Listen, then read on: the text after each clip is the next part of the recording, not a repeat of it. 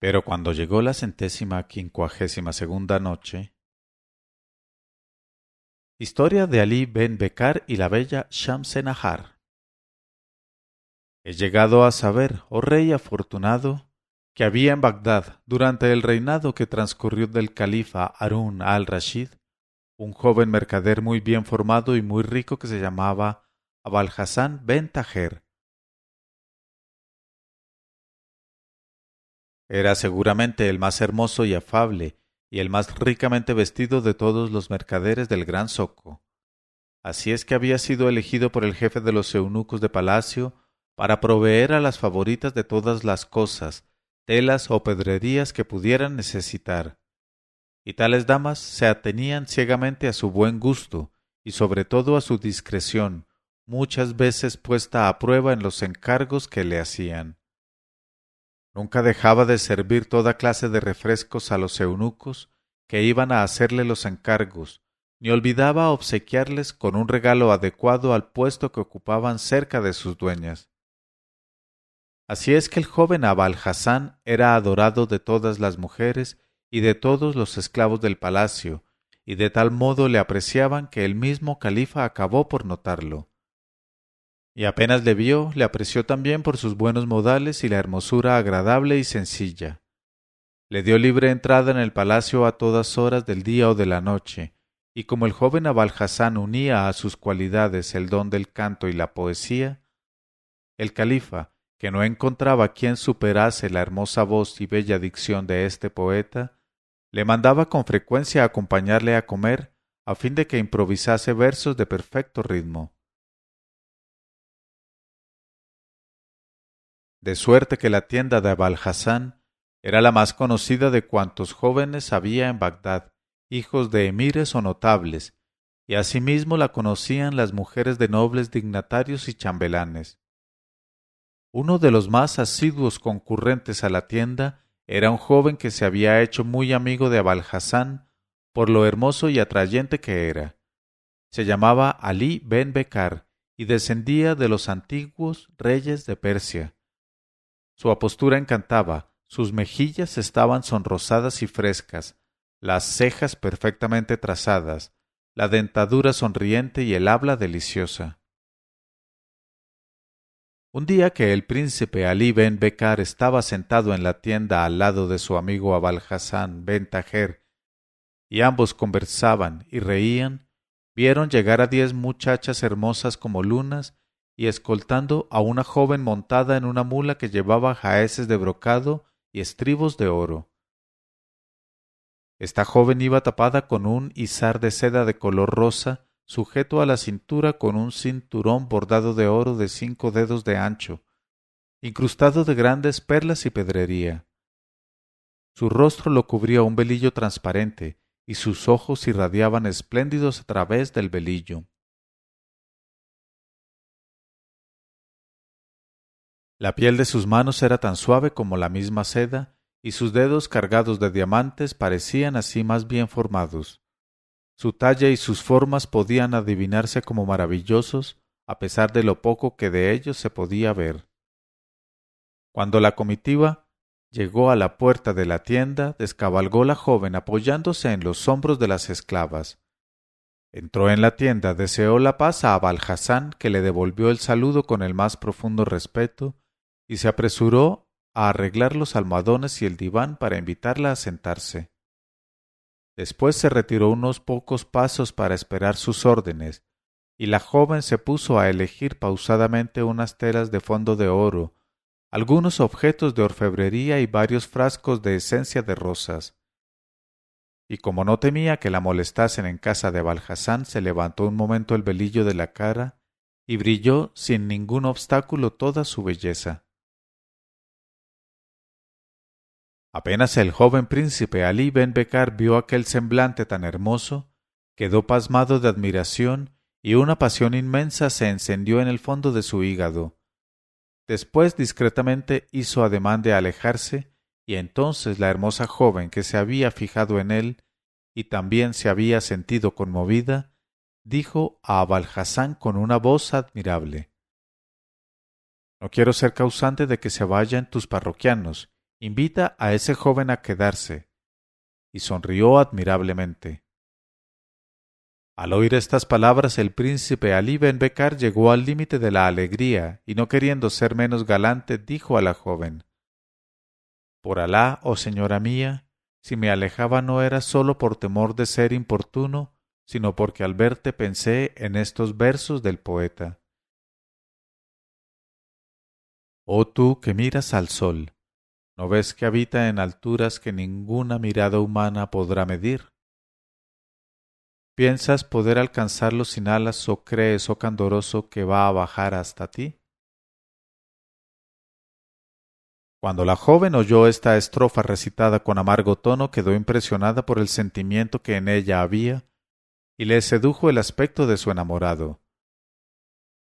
Le dirigió sonriente una larga mirada, hizo una seña al mercader para que se acercase y le preguntó a media voz: «Abal Hassan, ¿quién es ese joven y de dónde viene?»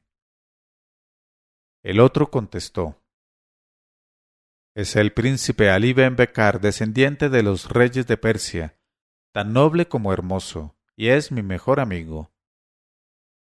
«Verdaderamente gentil», repuso la joven, «y no te asombre, oh Abal Hassan, que poco después de marcharme veas llegar a una de mis esclavas para invitaros a los dos a venir a verme, porque quisiera demostrarle que hay en Bagdad palacios más hermosos, mujeres más bellas y almas más expertas que en la corte de los reyes de Persia». Y Abal Hassan, que necesitaba poco para entender las cosas, se inclinó y dijo: «Sobre mi cabeza y sobre mis ojos». Entonces la joven se echó de nuevo el velillo a la cara y salió, dejando en pos de sí el sutil perfume de la ropa guardada entre jazmín y sándalo. Y Ali Ben Becar, después de salir la joven, permaneció un buen rato sin saber lo que decía, hasta el punto de que Abal Hassan tuvo que advertirle que los parroquianos notaban su agitación y empezaban a extrañarla. Y Ali Ben Becar respondió: «Oh Ventajer, ¿cómo no he de estar agitado si el alma quiere escapárseme del cuerpo para unirse a esa luna que ha rendido mi corazón y lo ha hecho entregarse sin consultar a la razón?» Después añadió: «Oh Ventajer, por favor, ¿quién es esa joven a quien pareces conocer? Apresúrate a decírmelo». Y Abal Hassan respondió: «Es la favorita predilecta del emir de los creyentes. Se llama Shamsenahar, sol de un día hermoso». El califa la trata con consideraciones que apenas se otorgan a la misma Seth Zobeida, su legítima esposa. Tiene un palacio propio en el que manda como dueña absoluta, sin que la vigilen los eunucos, pues el califa tiene en ella una confianza ilimitada. Y lleva razón al obrar de este modo, pues siendo la más hermosa de todas las mujeres del palacio, es la que da menos que hablar con guiños de ojos a los esclavos y eunucos. Apenas acababa Abal Hassan de dar estas explicaciones a su amigo Ali Ben Becar, cuando entró una esclava jovencita que, aproximándose a Abal Hassan, le dijo al oído: «Mi señora Shamsenahar os llama a ti y a tu amigo». Y enseguida Abal Hassan se levantó, hizo seña a Ali Ben Becar, y después de cerrar la puerta de la tienda siguieron a la esclava, que los guió al palacio de Harún al-Rashid. Y entonces el príncipe Ali se creyó transportado a la misma morada de los genios, donde todas las cosas son tan bellas que la lengua del hombre criaría pelos antes de poder describirlas. Pero la esclava, sin darles tiempo a expresar su encanto, dio unas palmadas, y apareció una negra cargada con una gran bandeja cubierta de manjares y frutas, y la colocó en un taburete. Sólo el perfume que exhalaban era ya un admirable bálsamo para la nariz y el corazón. La esclava se puso a servirlos con extremada consideración, y cuando estuvieron ahitos les presentó una jofaina y una vasija de oro llena de agua perfumada para que se lavasen las manos.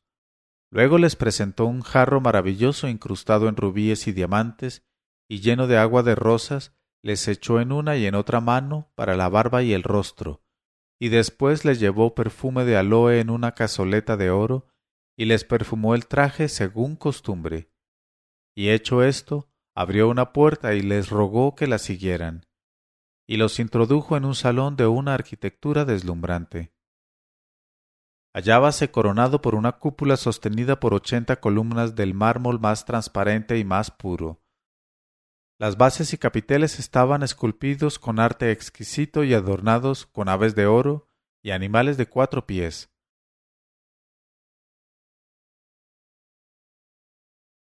Y la cúpula tenía pintados sobre fondo de oro unos dibujos coloreados y como vivientes, que representaban los mismos adornos que los de la gran alfombra que cubría la sala. En los espacios que quedaban entre las columnas había grandes jarrones con flores, o sencillamente unas grandes ánforas hermosas con su propia belleza y su carne de jaspe, ágata o cristal. Y aquella sala daba a un jardín cuya entrada reproducía con guijarros de colores los mismos dibujos de la alfombra, de modo que la cúpula, el salón y el jardín se continuaban bajo el cielo tranquilo y azul. Y mientras el príncipe Ali Ben Becar y Abul Hassan admiraban esta delicada combinación, vieron sentadas en corro con los pechos turgentes, los ojos negros y las mejillas sonrosadas, 10 muchachas que tenían cada una en la mano un instrumento de cuerda. En este momento de su narración, Sherazada vio aparecer la mañana y se calló discretamente.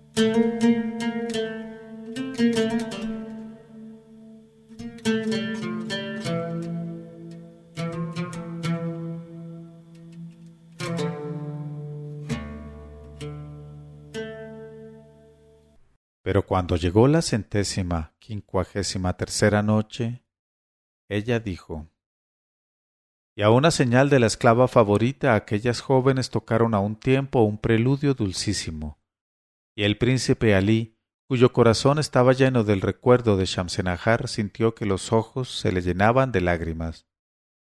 Y dijo a su amigo Abul Hassan: «Oh hermano mío, cuán conmovida siento mi alma. Estos acordes me hablan en un lenguaje que la hace llorar, sin saber a punto fijo por qué».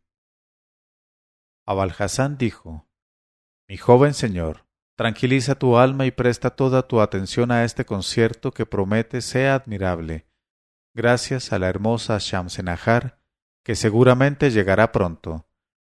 Y en efecto, apenas Abul Hassan había pronunciado estas palabras cuando las 10 mujeres se levantaron a la vez, y unas pulsando las cuerdas y agitando otras rítmicamente sus panderetillas, entonaron este canto: «Azul, nos miras con sonrisa de felicidad, y he aquí que la luna levanta sus lienzos de nube para velarse confusa, y el sol, vencedor, huye también y no brilla». Y el coro se detuvo aguardando la respuesta que cantó una de las 10 jóvenes: «He aquí nuestra luna que avanza, y viene porque el sol nos ha visitado, un sol juvenil y principesco, que ha venido a rendir tributo a Shamsenahar». Entonces el príncipe Alí, que representaba a aquel sol, miró a la parte opuesta y vio acercarse 12 negras jóvenes, que llevaban en hombros un trono de plata maciza, cubierto con un dosel de terciopelo, y en el cual estaba sentada una joven tapada con un gran velo de seda que flotaba por delante del trono. Y aquellas negras llevaban el pecho desnudo y las piernas desnudas, y una faja de seda y oro ajustada a la cintura hacía resaltar las opulentas nalgas de las cargadoras. Y cuando llegaron a donde estaban las cantarinas, dejaron suavemente en el suelo el trono de plata y retrocedieron hasta debajo de los árboles. Entonces una mano apartó el velo de seda y brillaron unos ojos en un rostro de luna. Era Shamsenahar. Llevaba un gran manto azul en fondo de oro, constelado de perlas, diamantes y rubíes, todo ello de una calidad y un precio incalculables. Apartadas las cortinas del trono, Shamsenahar se despojó completamente del velo de seda y miró sonriendo al príncipe Alí, e inclinó levemente la cabeza. Y el príncipe Alí, suspirando, la miró, y con el lenguaje mudo de los ojos se dijeron en pocos instantes más cosas de las que hubieran podido decirse en mucho tiempo. Shamsenahar pudo por fin separar sus miradas de los ojos de Ali Ben Becar para mandar a sus doncellas que cantaran. Entonces una de ellas se apresuró a templar el laúd y cantó: «Oh destino, cuando dos amantes atraídos entre sí se encuentran dignos el uno del otro y se unen en un beso, ¿quién tiene la culpa más que tú?». Y la amante dice: «Oh corazón mío, dame otro beso. Te lo volveré con el mismo calor que tenga el tuyo, y si quisieras que tuviera más calor, cuán fácil me sería complacerte». Entonces Shamsenahar y Ali Ben Becar suspiraron, y otra joven cantó, obedeciendo a una seña de la hermosa favorita: «Oh muy amado, luz que iluminas el espacio en que están las flores, como los ojos del muy amado. Oh carne que filtras la bebida de mis labios, oh carne tan dulce para mis labios. Oh muy amado, cuando te encontré la belleza me detuvo para decirme entusiasmada: helo aquí, ha sido modelado por dedos divinos, es una caricia, es como un bordado magnífico».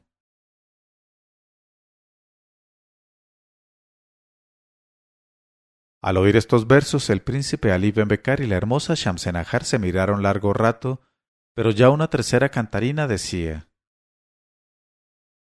«Las horas dichosas, oh jóvenes, corren como el agua, rápidas como el agua. Creedme, enamorados, no aguardéis más. Aprovechad la dicha, sus promesas son fugaces, aprovechad la belleza de vuestros años y el momento que os une». Cuando la cantarina hubo acabado su estrofa, el príncipe Alí exhaló un prolongado suspiro y, sin poder reprimir por más tiempo su emoción, rompió en sollozos. Shamsenahar, que no estaba menos conmovida, se echó a llorar también, y no pudiendo sobreponerse a su pasión, se levantó del trono y se dirigió hacia la puerta de la sala. Inmediatamente Ali Ben Becar corrió en la misma dirección, y al llegar detrás del cortinaje que cubría la puerta, se encontró con su amada. Fue tan grande su emoción al besarse y tan intenso su delirio, que se desmayaron uno en brazos de otro, y seguramente se habrían caído al suelo si no los hubiesen sostenido las doncellas, que habían seguido a cierta distancia a su ama. Las esclavas se apresuraron a llevarlos a un diván, donde les hicieron volver en sí a fuerza de rociarlos con agua y flores y con perfumes vivificantes. Y Shamsenahar, al volver en sí, sonrió dichosa al ver a su amigo Ali Ben Becar, pero como no viese a Abalhasán Ben Tajer, preguntó ansiosamente por él. Y Abalhasán, por discreción, se había retirado de allí temiendo las consecuencias desagradables que pudiese tener aquella aventura si llegaba a divulgarse por el palacio. Pero en cuanto se enteró de que la favorita preguntaba por él, avanzó respetuosamente y se inclinó ante ella. Y Shamsenahar dijo: «Oh Abalhasán, ¿cómo podré agradecerte tus buenos oficios? Gracias a ti he conocido lo más digno de ser amado que hay entre las criaturas, y he gozado unos instantes incomparables en que el alma se llena de felicidad.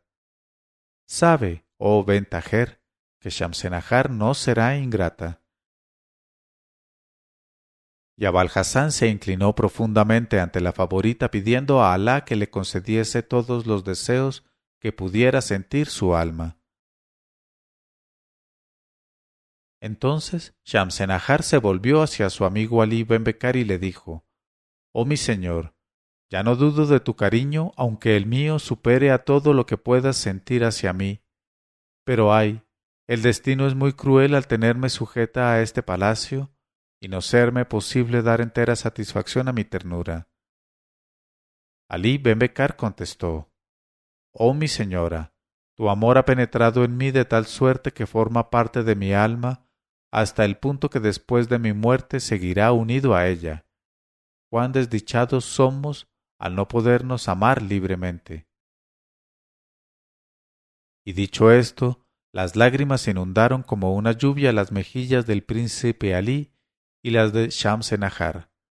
Pero Abalhasán se acercó a ellos discretamente y les dijo: «Por Alá, no entiendo nada de ese llanto, ahora que estáis juntos. ¿Qué sería si estuvierais separados?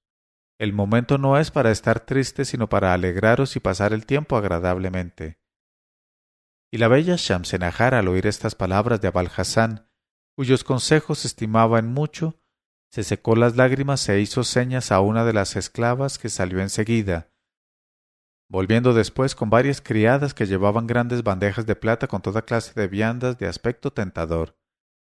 Y colocadas las bandejas en la alfombra entre Ali Ben Becar y Shamsenahar, se alejaron las criadas y permanecieron inmóviles junto a la puerta. Entonces Shamsenahar invitó a Abul Hassan a sentarse con ellos frente a los platos de oro cincelado, donde aparecían las frutas redondas y maduras y los sabrosos pasteles. Y con sus propias manos la favorita se puso a servirles de cada plato, y colocaba los bocados en los labios de su amigo Ali Ben Becar.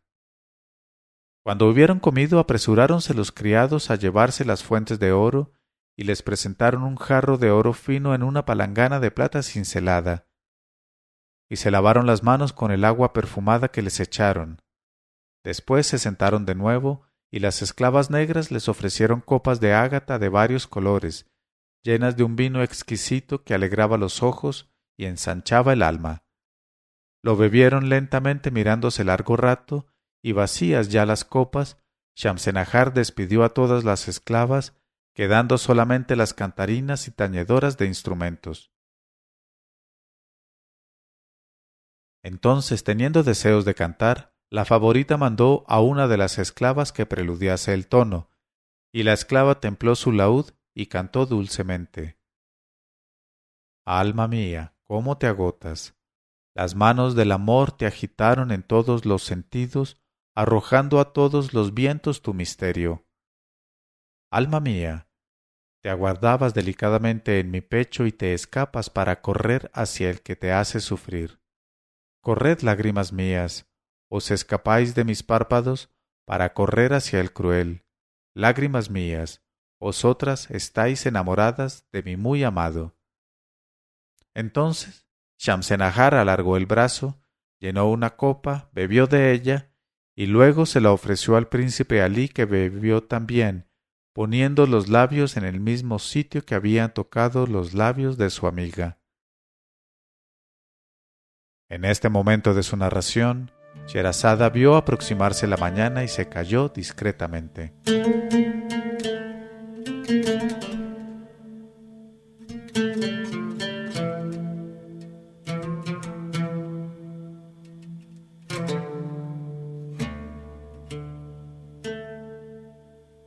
Pero cuando llegó la 154ª noche, ella dijo, y bebió, poniendo los labios en el mismo sitio que habían tocado los labios de su amiga, mientras las cuerdas de los instrumentos se estremecían amorosamente bajo los dedos de las tañedoras.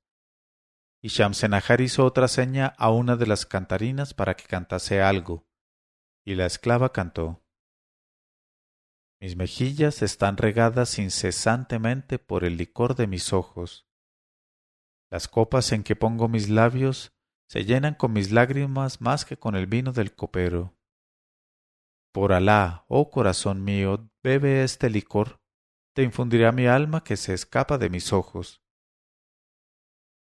En este momento Shamsenahar se sintió dominada completamente por las notas conmovedoras de las canciones, y cogiendo un laúd de mano de una de las esclavas entornó los ojos, y con todo el alma cantó estas estrofas admirables.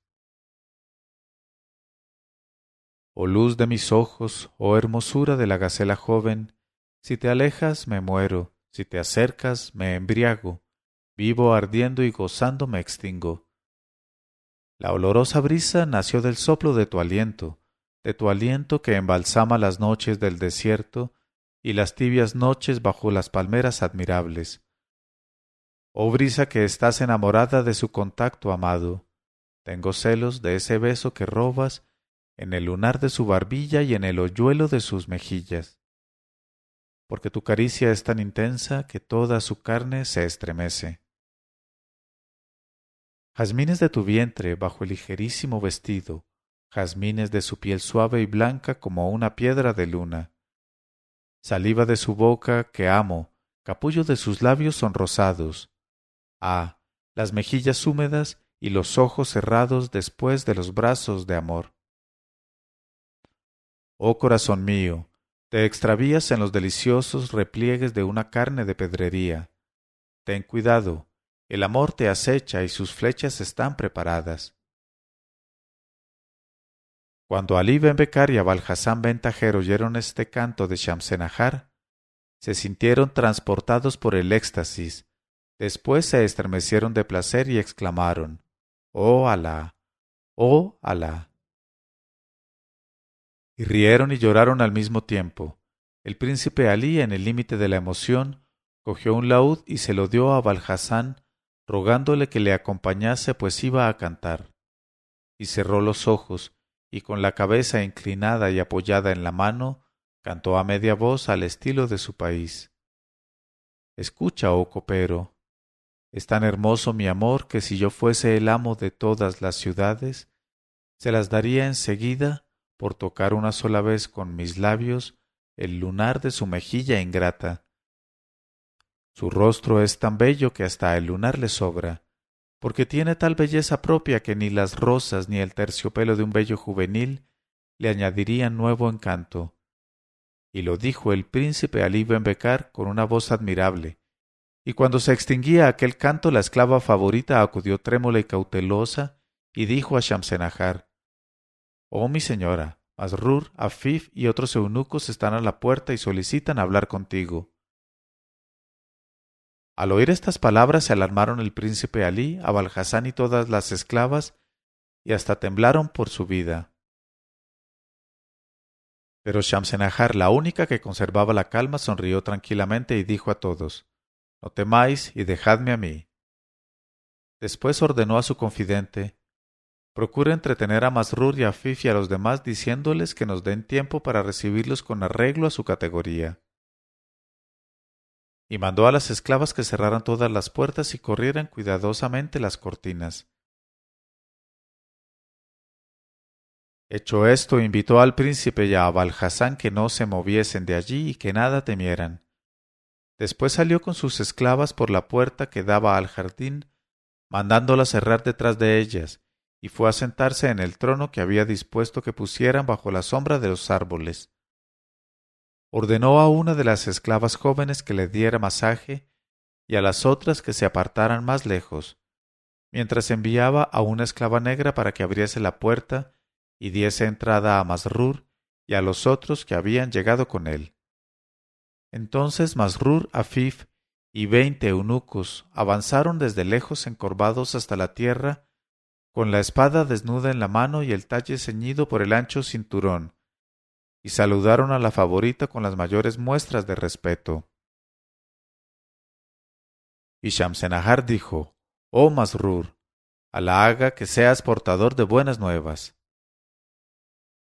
Y Masrur contestó: «Inshallah, oh mi señora». Y acercándose al trono de la favorita prosiguió: «El emir de los creyentes te envía su saludo de paz y te dice que desea ardientemente verte, y te hace saber que este día se le ha anunciado como lleno de alegría y bendito entre todos, y quiere acabarlo junto a ti para que seas admirable del todo. Pero antes quisiera saber si prefieres ir a su palacio o recibirle en tu casa aquí mismo». Oídas estas palabras, incorporóse Shamsenahar, se prosternó y besó la tierra en señal de que consideraba como una orden el deseo del califa y contestó: «Soy la esclava sumisa y dichosa del emir de los creyentes. Te ruego, pues, oh Masrur, que digas a nuestro amo lo feliz que soy al recibirle y que su venida iluminará este palacio». Entonces el jefe de los eunucos y sus séquitos se apresuraron a retirarse, y Shamsenahar corrió enseguida al salón en que se hallaba su enamorado, y con lágrimas en los ojos le estrechó contra su pecho y le besó tiernamente, lo mismo que él a ella, y luego le expresó su pena por despedirse de él antes de lo que esperaba, y ambos se echaron a llorar uno en brazos de otro, y el príncipe Alí pudo por fin decir a su amada: «Oh mi señora, por favor déjame estrecharte y sentirte junto a mí y gozar de tu contacto adorable, ya que está próximo el momento de la separación fatal». Conservaré en mi carne este contacto amado y en mi alma su recuerdo. Será un consuelo en la ausencia y endulzará mi tristeza. Ella contestó, Oh Alí, por Alá, a mí sola me alcanza la tristeza, pues que me quedo sola en este palacio sin más que tu recuerdo. Tú tendrás los zocos para distraerte y las jóvenes de la calle. Sus gracias y sus ojos alargados te harán olvidar a esta desconsolada Shamsenahar, tu enamorada. El tintineo de los brazaletes de cristal de esas jóvenes disipará hasta las huellas de mi imagen ante tus ojos. Oh amado mío, ¿cómo podré resistir los estallidos de mi dolor, ni reprimir los gritos de mi garganta reemplazándolos con las canciones que me pida el emir de los creyentes? ¿Cómo podrá articular mi lengua las palabras armoniosas? ¿Con qué sonrisa le podré recibir cuando eres tú solo el que puede aliviar mi alma? ¿Qué miradas tan ansiosas no he de fijar en el sitio que ocupase junto a mí, oh Alí? Y sobre todo, ¿cómo podré, sin que me cueste la vida, llevar a mis labios la copa que me ofrezca el emir de los creyentes? Estoy segura de que al beberla, una ponzoña implacable correrá por mis venas, y entonces, cuán ligera me será la muerte, oh amado mío. En este momento, cuando Balhasán ben Tajer se disponía a consolarlos, apareció la esclava confidente para avisar a su ama que se acercaba el califa. Y Shamsenahar, arrasados los ojos en lágrimas, no tuvo tiempo más que para dar el último beso a su amado, y dijo a la confidente: Llévalos a la galería que da al Tigris, y cuando la noche esté bien oscura, hazlos salir diestramente por la parte del río. Y dichas estas palabras, Shamsenahar reprimió los sollozos que la ahogaban, para correr al encuentro del califa que avanzaba por el lado opuesto.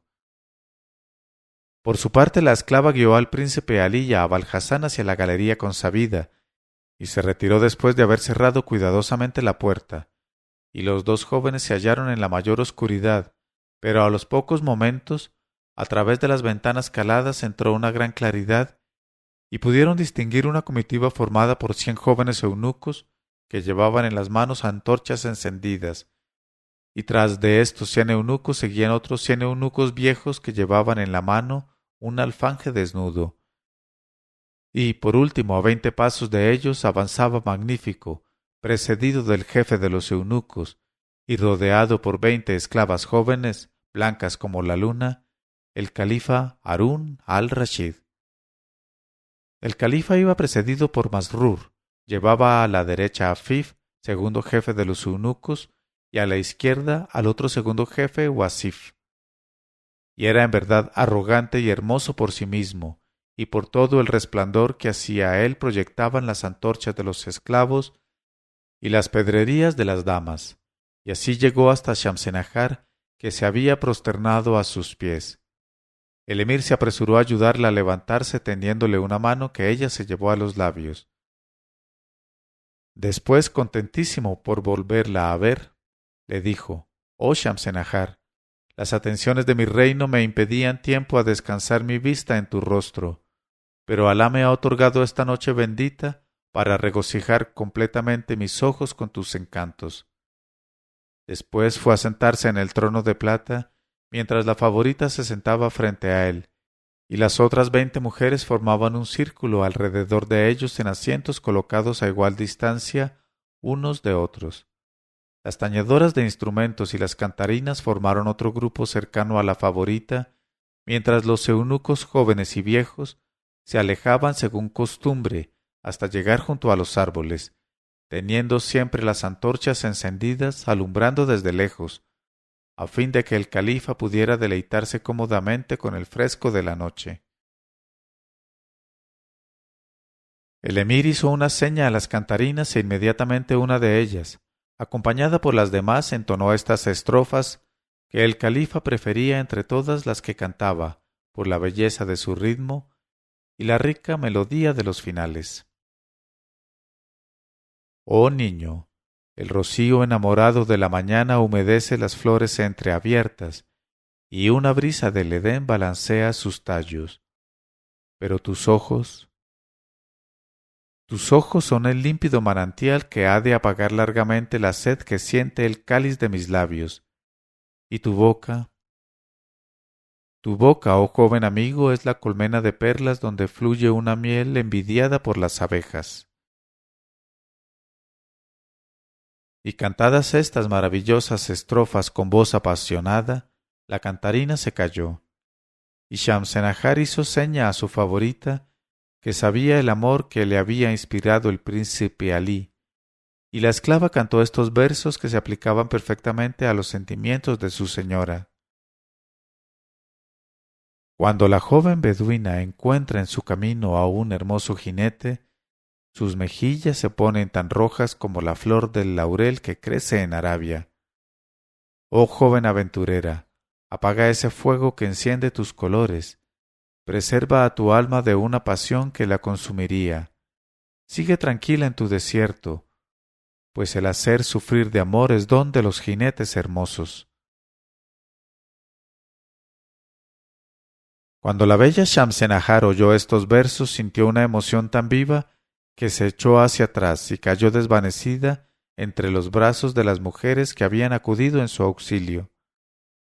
Y al verlo el príncipe Alí, que miraba la escena tras la ventana, se sintió sobrecogido de un dolor tan intenso.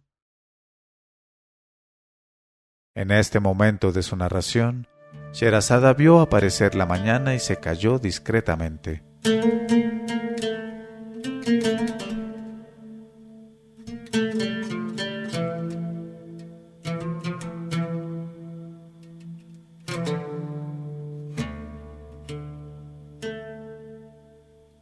Pero cuando llegó la 155ª noche, ella dijo: se sintió sobrecogido de un dolor tan intenso que cayó también desmayado en brazos de su amigo Abalhasán ben Tajer. Entonces Abalhasán se alarmó mucho por causa del lugar en que se hallaban, y cuando buscaba un poco de agua entre aquella oscuridad para rociarle la cara a su amigo, vio abrirse una de las puertas de la galería y apareció la esclava confidente de Shamsenahar, que dijo con voz llena de susto: voy a hacerlo salir, pues se ha armado un alboroto y me temo que haya llegado nuestro día fatal.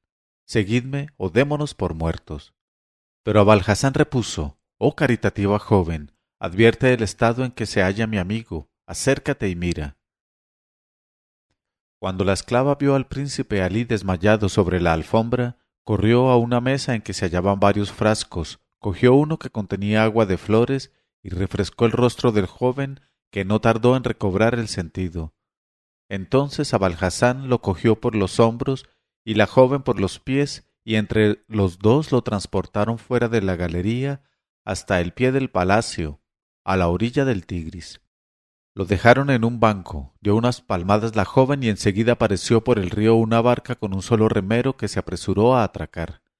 Y sin pronunciar palabra alguna, a una seña de la esclava cogió en brazos al príncipe Alí y lo llevó a la embarcación, donde se apresuró a saltar a Abalhasán.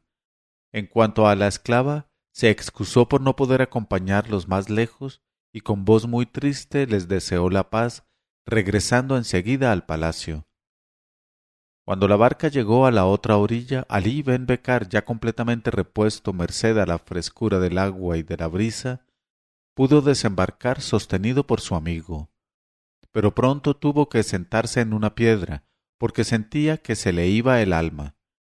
Y Abalhasán, no sabiendo ya cómo salir del apuro, le dijo: oh amigo, cobra ánimos y tranquiliza tu alma, porque realmente este sitio nada tiene de seguro, y estas orillas están infestadas de bandidos y malhechores.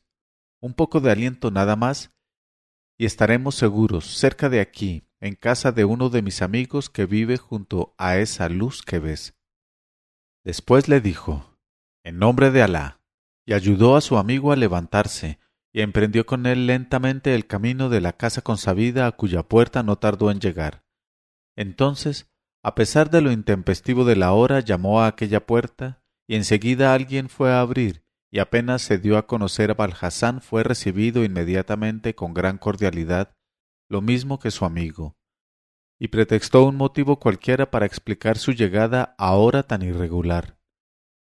y en aquella casa donde la hospitalidad se practicó según sus más admirables preceptos, pasaron el resto de la noche sin que se les importunara con preguntas indiscretas. Y ambos por su parte sufrían. Abalhasán porque no estaba acostumbrado a dormir fuera de casa y le preocupaban las inquietudes de su familia, y el príncipe Alí porque tenía delante de los ojos la imagen de Shamsenahar, pálida y desmayada de dolor, en brazos de sus doncellas, a los pies del califa. De modo que en cuanto amaneció se despidieron de su huésped y marcharon a la ciudad, y no obstante la dificultad con que andaba Alí Ben Becar, no tardaron en llegar a la calle en que estaban sus casas.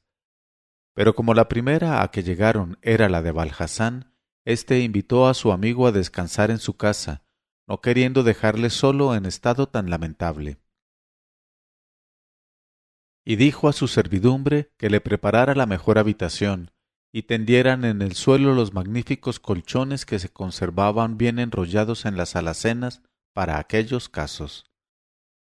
Y el príncipe Alí, tan cansado como si hubiera andado días enteros, sólo tuvo fuerza para dejarse caer en los colchones y pudo por fin dormir algunas horas. Al despertar hizo sus abluciones, cumplió sus deberes del rezo y se vistió, dispuesto a salir, pero Abalhasán le detuvo. «Oh mi dueño, es preferible que pases el día y la noche en esta casa y así podré acompañarte y distraer tus penas». Y le obligó a quedarse. Llegada la noche, Abalhasán, después de haber pasado el día departiendo con su amigo, mandó llamar a las cantarinas más afamadas de Bagdad, pero nada pudo distraer a Alí Ben Becar de sus tristes pensamientos. Pues al contrario, las cantarinas sólo consiguieron exasperar su mal y su dolor, y pasó una noche más mala que las otras, y por la mañana había empeorado de tal modo que su amigo Abalhasán ya no le quiso detener más.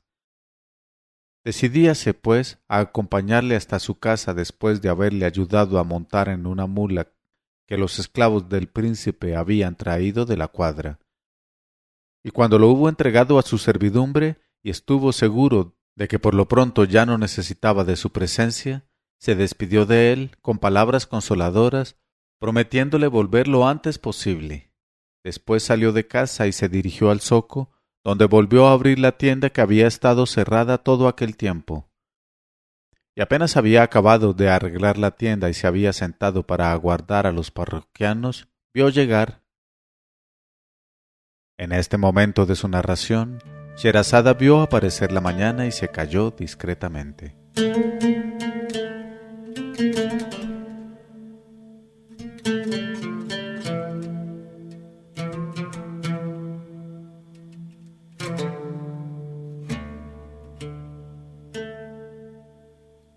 Pero cuando llegó la 156ª noche, ella dijo: y se había sentado para aguardar a los parroquianos, vio llegar a la joven esclava confidente de Shamsenahar. Ésta le deseó la paz, y Abalhasán le devolvió el saludo, y notó que su aspecto era muy triste y preocupado, y que el corazón le debía latir más deprisa que de costumbre. Y le dijo: «Cuánto celebro que hayas venido, oh caritativa joven. Te ruego que me enteres del estado de tu señora». Ella contestó: «Te suplico que empieces por darme noticias del príncipe Alí, al cual tuve que dejar de aquella manera». Y Abalhasán le refirió todo lo que había visto del dolor de su amigo. Y cuando hubo acabado, la confidente se puso todavía más triste de lo que estaba y lanzó grandes suspiros, y con voz conmovida dijo a Abalhasán: «Cuán grande es nuestra desdicha. Sabe, oh ventajer, que el estado de mi pobre señora es más lamentable todavía. Pero voy a contarte lo que ocurrió desde que saliste con tu amigo, cuando mi señora cayó desmayada a los pies del califa, que, muy afligido, no supo a qué atribuir tan súbito accidente. He aquí. Cuando os dejé bajo la custodia del barquero, volví muy inquieta junto a Shamsenahar, a la cual encontré todavía desmayada y muy pálida, cayéndole las lágrimas gota a gota entre su cabellera suelta. El emir de los creyentes, en el límite de la aflicción, estaba sentado junto a ella, y a pesar de los cuidados que le prodigaba, no conseguía que recobrase el sentido. Y todas nosotras sentíamos una desolación inmensa. Y a las ansiosas preguntas que el califa nos dirigía para saber la causa de aquel mal tan súbito, no contestábamos más que con lágrimas, y echándonos al suelo para besar la tierra entre sus manos, pero sin revelarle el secreto. Y esta angustia inexpresable se prolongó hasta medianoche. Entonces, a fuerza de refrescarle las sienes con agua de rosas y agua de flores, y de hacerle aire con los abanicos, tuvimos por fin la alegría de verla volver de su desmayo poco a poco. Pero enseguida rompió en un torrente de lágrimas con inmenso asombro del califa, que acabó por llorar lo mismo que ella. Y todo aquello era muy triste y muy extraordinario. Y cuando el califa vio que podía dirigir la palabra a su favorita, le dijo: Shamsenahar, luz de mis ojos, dime la causa de tu mal para que pueda consolarte. Mira cómo tu estado me hace sufrir. Entonces Shamsenahar hizo un esfuerzo para besar los pies del califa, que no se lo permitió, pues le cogió las manos y siguió interrogándola con dulzura. Entonces ella le dijo: Oh emir de los creyentes, el mal que padezco es pasajero, lo causan ciertas cosas que he comido durante el día y que me han sentado mal. Y el califa preguntó: ¿Pero qué has comido, oh Shamsenahar? Ella dijo: 2 limones ácidos, 6 manzanas agrias, un gran trozo de kenafa, y además, como tenía mucha hambre, un plato de alfónsigos salados, granos de calabacín y garbanzos confitados con azúcar y recién salidos del horno.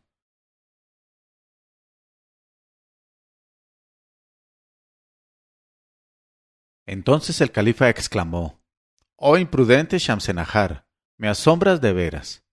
No dudo que esas cosas son infinitamente apetecibles y deliciosas, pero de todos modos debes moderarte un poco e impedir que tu alma se precipite desconsideradamente sobre lo que le gusta. Y el califa, que generalmente es tan escaso de palabras y caricias para las demás mujeres, siguió hablando a su favorita con muchos miramientos y la veló hasta la mañana. Pero al ver que su estado no mejoraba mucho, mandó llamar a todos los médicos del palacio y de la ciudad, que, como era natural, estuvieron muy lejos de adivinar la verdadera enfermedad que padecía mi ama y cuya agravación era debida a lo cohibida que estaba en presencia del emir. Y los tales sabios prescribieron una receta tan complicada que, a pesar de mi buena voluntad, oh Ben Tajer, no puedo repetirte una palabra de ella.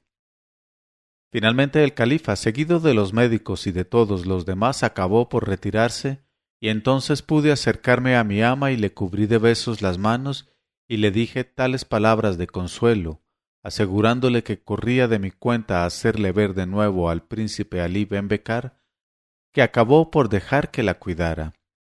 Le di a beber un vaso de agua fresca con agua de flores que le sentó muy bien, y olvidándose de sí misma, me mandó que corriese a tu casa para saber de su amado, cuyo gran dolor le referí minuciosamente.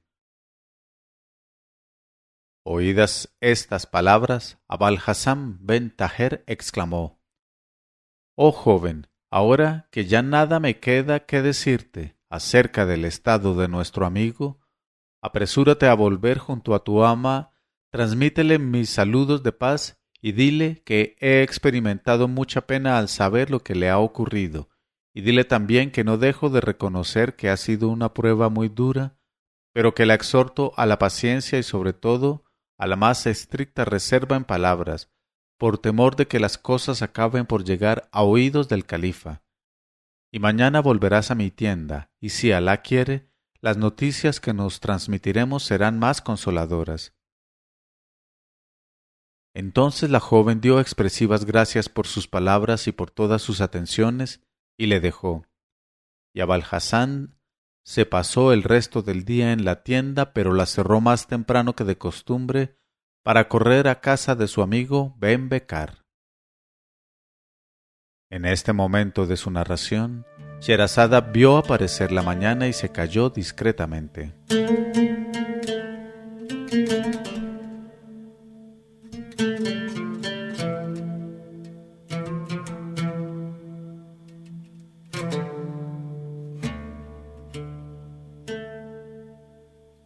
Pero cuando llegó la 157ª noche, ella dijo, para correr a casa de su amigo Ben-Becar, y llamó a la puerta que el portero vino a abrir, y al entrar encontró a su amigo rodeado de un gran círculo de médicos de todas clases, y de parientes y amigos, y unos le tomaban el pulso, otros le prescribían cada cual un remedio completamente distinto, y las viejas porfiaban echando a los médicos miradas de reojo, de tal modo que el joven sentía que se le oprimía el alma de impaciencia. Y sin fuerzas ya para no ver ni oír nada, metió la cabeza debajo de las mantas, tapándose las orejas con ambas manos. Pero en aquel momento Abalhasán avanzó hacia su cabecera y le dijo sonriendo, «La paz sea contigo». El joven contestó, «Y contigo la paz y los beneficios de Alá con sus bendiciones.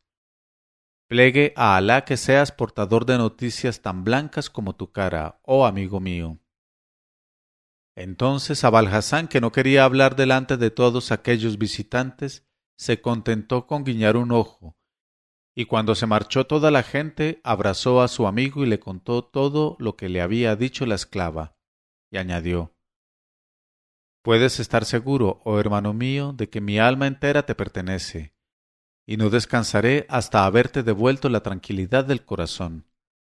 Y tanto le conmovió el proceder de su amigo que lloró con toda su alma y dijo, «Te ruego que completes tus bondades pasando conmigo esta noche para que yo pueda conversar contigo y distraer los pensamientos que me atormentan». Y Abalhasán accedió a su deseo y se quedó con él recitándole poemas de amor, versos delicados al amigo y versos referentes a la muy amada. Y he aquí, entre otros 1000, los versos en honor de la amada. Atravesó con el acero de su mirada la visera de mi casco, y ató para siempre mi alma a la flexibilidad de su cintura. Completamente blanca se aparece a mis ojos con el grano de almizcle que adorna el alcanfor de su barba. Si tiembla, súbitamente asustada, el coral de sus mejillas toma la palidez de las perlas o el mate del azúcar cande. Si suspira apesarada apoyando la mano en el pecho desnudo, oh ojos míos, contad el espectáculo que veis. Vemos, dicen mis ojos, un hermoso lago del cual brotan 5 cañas cuya punta está adornada con coral de rosa. Oh guerrero, no creas que tu alfanje bien templado puede guardarte de sus hermosos párpados. No tiene lanza para atravesarte, pero has de temer a su cintura recta. Haría de ti en un momento el más humilde de sus esclavos. Y estos otros. Su cuerpo es un ramo de oro, sus pechos 2 copas redondas y transparentes que reposan boca abajo. Sus labios de granada están perfumados con su aliento. Pero entonces Abalhasán, al ver a su amigo excesivamente impresionado con estos versos, dijo, «Oh Alí, voy a cantarte aquellas estrofas que tanto gustabas de recitar a mi lado en el zoco. Ojalá deposite un bálsamo en tu herida. Escucha, pues, amigo mío, estas palabras maravillosas del poeta. El oro de la copa es admirable bajo el rubí de ese vino, oh copero. Dispersa todas las penas del pasado sin pensar en el mañana. Toma esa copa en que se bebe el olvido y embriágame completamente. Tú solo has nacido para comprenderme. Ven, te revelaré los secretos de un corazón que se oculta receloso. Pero apresúrate, escánciame ese origen de alegría, ese licor de olvido. Sírvemelo, niño de mejillas más suaves que el beso de las vírgenes. Al oír este canto, el príncipe Alí se sintió en tal estado de pesadumbre por los recuerdos que le acudían a la memoria que se echó a llorar. Y Abalhasán no supo qué decirle para calmarle, y se pasó también toda aquella noche a su cabecera velándole, sin pegar los ojos ni un momento. Por la mañana se decidió a marcharse para abrir la tienda que tanto había descuidado en aquel tiempo, y estuvo allí hasta la noche. Pero cuando se disponía a irse y acababa de encerrar las telas, vio llegar toda cubierta con un velo a la joven esclava de Shamsenahar, que después de las alemas de costumbre le dijo: «Mi ama os envía a ti y a Ben-Becar sus saludos de paz, y me encarga que venga a saber de su salud». El otro contestó: «Oh joven esclava, no me preguntes por su salud, pues mi respuesta sería muy triste. No duerme, ni come, ni bebe. Los versos son lo único que le consuelan. Si vieras lo pálido de su rostro». La esclava dijo: «¡Qué desgracia tan grande ha caído sobre nosotros! Mi ama también está muy enferma, y me ha entregado para él esta carta que llevo oculta en el pelo, y me ha encargado que no vuelva sin la respuesta. ¿Quieres acompañarme a casa de tu amigo, pues yo no sé dónde vive?» Abalhasán dijo: «Escucho y obedezco», y se apresuró a cerrar la tienda y echó a andar marchando 10 pasos delante de la confidente que le seguía. En este momento de su narración, Sherazada vio aparecer la mañana y se calló discretamente.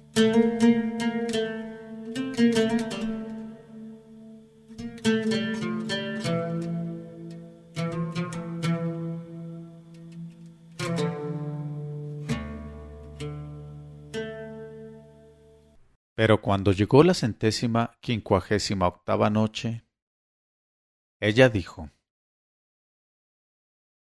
10 pasos delante de la confidente que le seguía. Y cuando llegaron a la casa de Ben-Becar, dijo a la joven, invitándola a sentarse en la alfombra de la entrada: «Aguárdame aquí unos momentos, voy a enterarme de si hay gente extraña». Y entró en casa de Ben-Becar y le guiñó el ojo. Ben-Becar entendió la seña y dijo a los que le rodeaban: «Con vuestro permiso, me duele el vientre». Y comprendiendo lo que quería decir, se retiraron después de las alemas, dejándolo solo con Abalhasán. Y en cuanto se fueron, Abalhasán corrió a buscar a la esclava y la presentó a su amigo. Y éste, solo con ver a la que le recordaba Shamsenahar, se sintió mucho más animado y dijo: «Oh deliciosa emisaria, bendita seas». La joven se inclinó dándole las gracias y le entregó la carta de Shamsenahar. Ben-Becar la cogió, se la llevó a los labios y a la frente, y como estaba demasiado débil para poder leer, se la alargó a Abalhasán, que encontró en ella, escritos por la mano de la favorita, unos versos en que se narraban en los términos más conmovedores todas sus penas de amor. Y como Abalhasán supuso que tal lectura agravaría el estado de su amigo, se limitó a resumir la carta en algunas frases y añadió: «Voy ahora a encargarme de la respuesta y tú la firmarás». Y así lo hizo. Ben-Becar quiso que el sentido de la respuesta expresara lo siguiente: si el amor no conociese para nada el dolor, los amantes no experimentarían tanta delicia al escribirse. Y antes de despedirse encargó a la esclava que contase a su señora el dolor en que le había encontrado. Después le entregó la respuesta regándola con lágrimas, y la confidente se conmovió tanto que también se echó a llorar, y por fin se retiró deseándole la paz del corazón.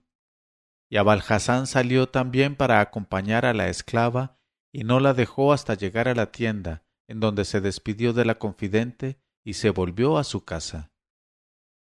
Y al llegar a ella se puso a reflexionar por primera vez acerca de la situación, y sentándose en el diván se habló de este modo: «Oh Abalhasán, ya ves que la cosa empieza a ponerse muy grave. ¿Qué sucedería si el califa llegara a enterarse de este asunto? ¿Qué sucedería? Realmente quiero tanto a Ben-Becar que estoy dispuesto a sacarme un ojo para dárselo. Pero piensa, Abul Hasán, que tienes familia, madre, hermanas y hermanos. ¿Cuánto infortunio puedes originarles con tu imprudencia? Esto no puede durar así. Mañana mismo iré a buscar a Ben Becar y trataré de disuadirle de un amor que puede tener consecuencias tan deplorables. Y si no me hace caso, Alá me inspirará la conducta que haya de seguir. Y al otro día Abul Hasán, con el pecho oprimido por sus pensamientos, fue en busca de su amigo Ben Becar. Le deseó la paz y le dijo: ¿Cómo te encuentras, Alí? Y él respondió: peor que nunca. Y Abul Hasán le dijo: en mi vida he oído hablar de una aventura parecida a la tuya, ni conocido un enamorado más raro que tú. Sabes que Shamsenahar te quiere tanto como tú a ella, y a pesar de esta seguridad tu estado se agrava cada día. ¿Qué pasaría si tu amada no compartiera tu afecto y fuera como la mayor parte de las mujeres, que aman sobre todas las cosas el engaño y la intriga? Pero sobre todo, oh Alí, piensa en las desgracias que caerían sobre nuestras cabezas si de esta intriga se enterase el califa. Y nada tiene de improbable que así ocurra, pues las idas y venidas de la confidente despertarán la atención de los eunucos y la curiosidad de las esclavas. Y entonces sólo Alá podrá saber el límite de nuestras calamidades. Créeme, Alí, con persistir en este amor sin salida te expones a perderte a ti mismo y además a Shamsenahar. Y no hablo de mí, que en un abrir y cerrar de ojos quedaría borrado de entre los vivos, lo mismo que toda mi familia. Pero Ben Becar, dando las gracias a su amigo por el consejo, le declaró que su voluntad no le pertenecía, a pesar de todas las desdichas que pudieran sobrevenirle. Entonces Abul Hasán, viendo que todas las palabras serían baldías, se despidió de su amigo y, presa de grandes preocupaciones sobre el porvenir, emprendió el camino de su casa.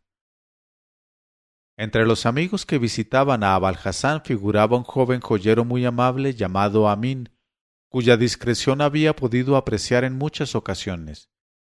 Y justamente fue a visitarle el joyero cuando Abul Hasán, apoyado en unos almohadones, estaba lleno de perplejidad, y después de las zalemas de costumbre, se sentó a su lado en el diván, y como era el único que estaba algo al corriente de aquella intriga amorosa, le preguntó: «Oh Abul Hasán, ¿cómo van los amores de Alí Ben Becar y Shamsenahar?»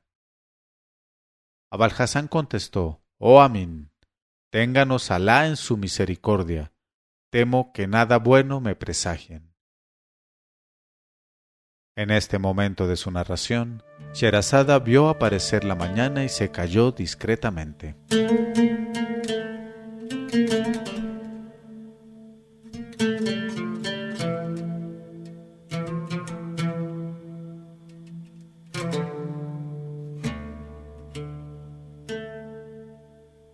Pero cuando llegó la 159ª noche, ella dijo: «Temo que nada bueno me presagien, y como sé que eres hombre de fiar y un buen amigo, quiero revelarte el proyecto que tengo pensado para librar a mi familia y a mí mismo de este trance peligroso». Y el joven joyero dijo: «Puedes hablar con toda confianza, oh Abul Hasán. Encontrarás en mí un hermano dispuesto a toda abnegación para servirte».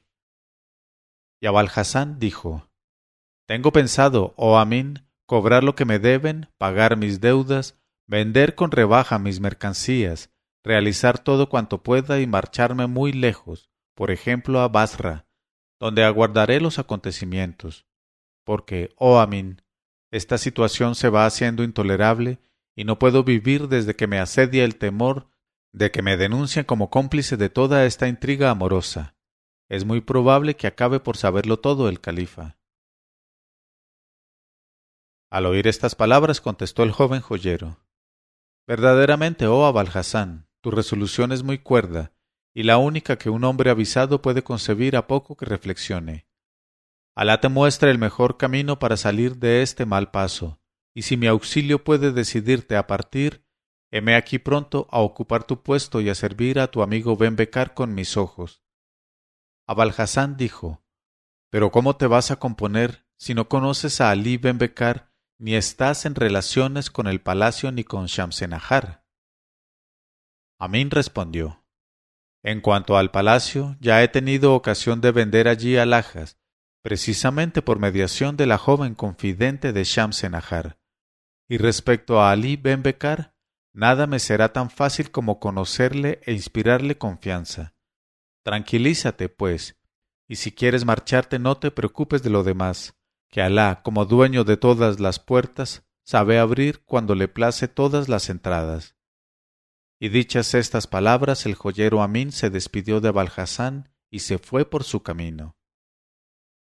En este momento de su narración, Sherazada vio aparecer la mañana y se calló discretamente.